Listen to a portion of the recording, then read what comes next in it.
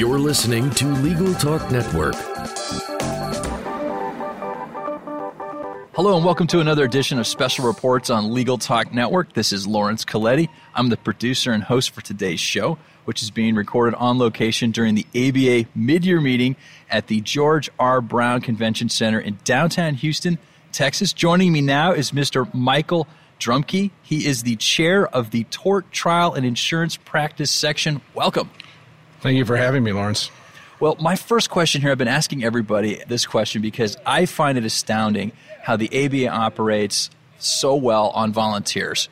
And I know you have a professional life outside of, is it T-Tips? It's TIPS. TIPS, okay. TIPS for short. You're not the first one okay. called T-Tips. I'm That's sorry. all right. Yeah, we're learning so much about the ABA with this, but I know that you're a hardworking professional besides your volunteer work. So please tell us about that for the benefit of our listeners. I'm a trial lawyer with Swanson, Martin & Bell in Chicago. It is a firm of about 120 lawyers. We do almost exclusively litigation work.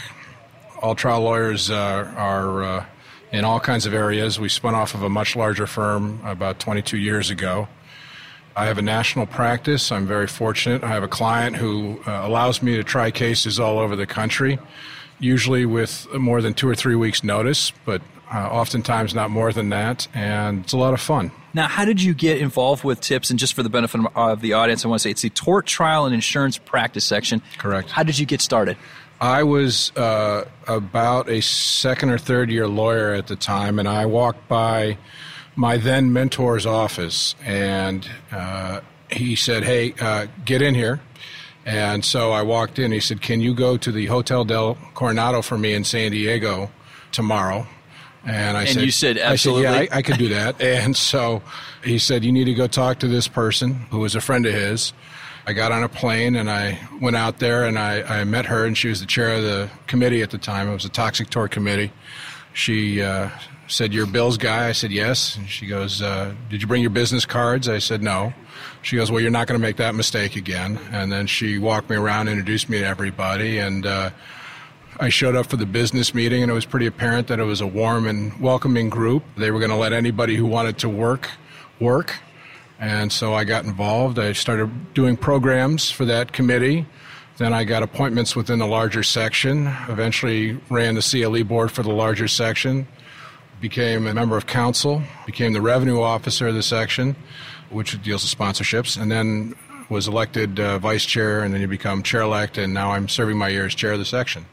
So now you're the chair after what seems like a pretty long climb up to the top here.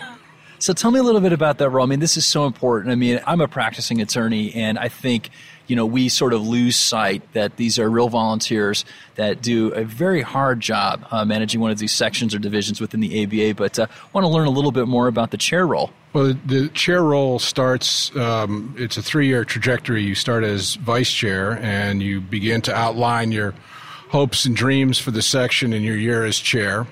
During your year as chair-elect, then you start to plan and figure out how you're all going to put it together.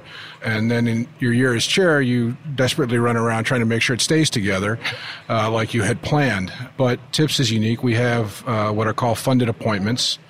The section reimburses a lot of our leaders to come to the meetings, helps underwrite their attendance, doesn't pay for the whole thing. So you have the opportunity to help people stay involved by making appointments in your year as chair-elect. And so as that comes around, you get thinner and better looking, your jokes get funnier, and you make new friends. And then, you hope from your time in the section, you've learned who the people are who are willing to put in the time and effort and the sweat equity to make the section work.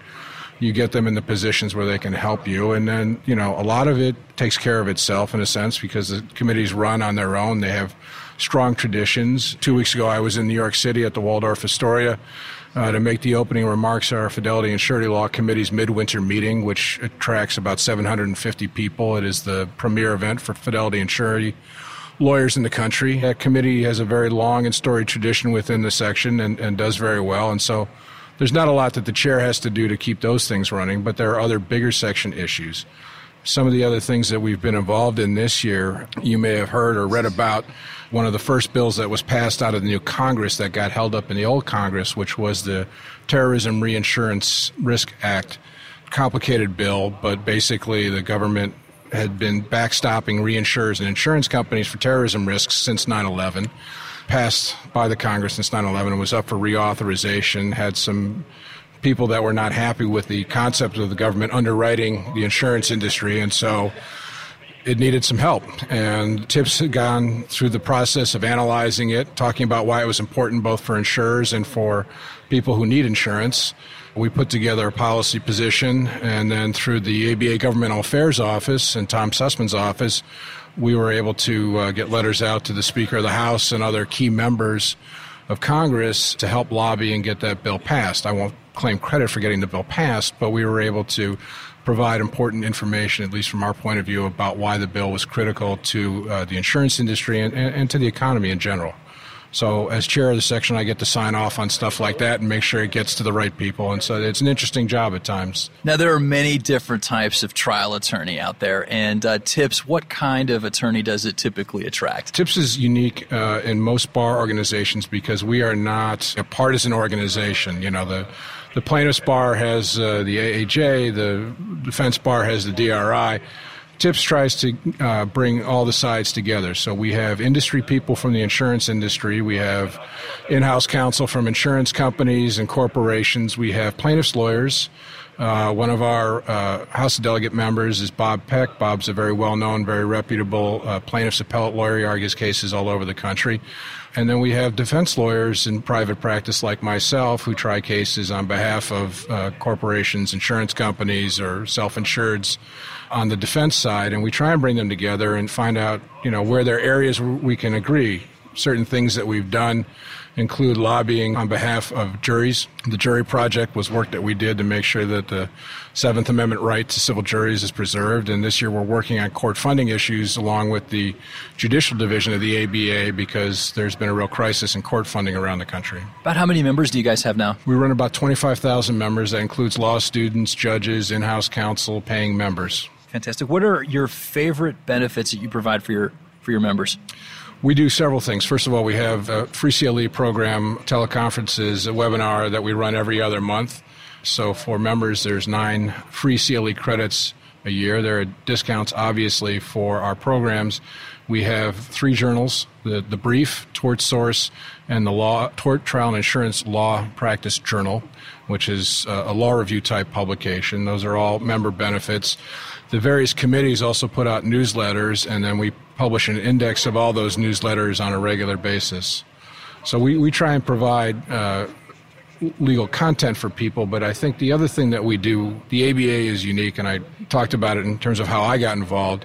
We provide opportunities for people to write and speak and to lead for anybody who wants to become involved. We are an open group. You don't have to bring clients. You don't have to be sponsored. You don't have to do any of those sort of things.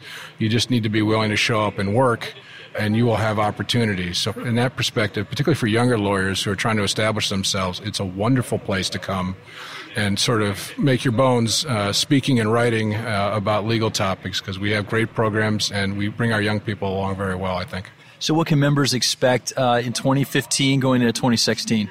So for 2015, the big event this year is our section conference in Philadelphia at the Ritz-Carlton Hotel starting April 29th. We have had meetings in the spring that have been CLE-centered before, but this year we have relaunched the concept. We have about 13 and a half hours. If you can be in 2 places at the same time, you can get 27 hours of CLE credit, but most people can't. But there's 13 and a half hours of CLE for a very nominal fee on general trial practice issues, things that are broad-based that apply to all of our members. There's ethics credits, there's insurance 101 things, there's programs on cybersecurity, there are joint programs with the JD about what works in court and what doesn't work in court. There will be 2 networking receptions, young lawyer receptions. We have a leadership luncheon Friday afternoon at the hotel, and then Friday night, May 1st, we will have a gala dinner at the Constitution Center. We're very excited about the program. It's 2.5 days of CLE for a very modest cost. Young people under 40 are $200. In-house counsel and judges are free. It's in a great location, a great city where we have a lot of TIPS members and there's a storied legal tradition, so we're very, very excited about that. Well, Mr. Drumke, there's a lot of lawyers out there that are not part of different sections and divisions. And so what I'd like to do, I'm going to put you on the spot here, as I like to do with the different chairs of the divisions and sections, is to, in one sentence, can you tell someone out there that's on the fence whether or not to join why this should be part of TIPS? We have a greater breadth of general committees and practice areas in TIPS than I think anybody else does in the ABA. And through that, we are able to provide more opportunity to members to write and speak. And I'll just give you a couple examples. We have the Fidelity and Surety Committee, which I talked to you about before. We have a Products Liability Committee that's very strong, a Toxics Committee, Insurance Coverage Litigation Committee, and just about everything in between. The one thing about our section that's really great is that we can actually do almost anything that you want to do, assuming you can do it without embarrassing the section or losing money. So if you want to do a program in China, for example, we've had people do programs in China before, and they've been very successful. We have the ability to help you do things that you may not be able to get done in other places or in other sections. Well, it looks like we've reached the end of our program here for today. I want to thank Mr. Michael Drumke, who is the chair of the Tort Trial and Insurance Practice Section, for joining us today. Lawrence, thank you so much for your time, and thank you for having me. If our listeners have questions or want to follow up with you, or perhaps would like to become a member of TIPS, how can they reach you? If you go to the ABA website and you find the sections and divisions towards the bottom for tort, under T, you'll find our website, and all the information you need about what we're doing and how to join is right there. All right, thank you. This has been another edition of Special Reports. I'm Lawrence Coletti. Until next time, thank you for listening.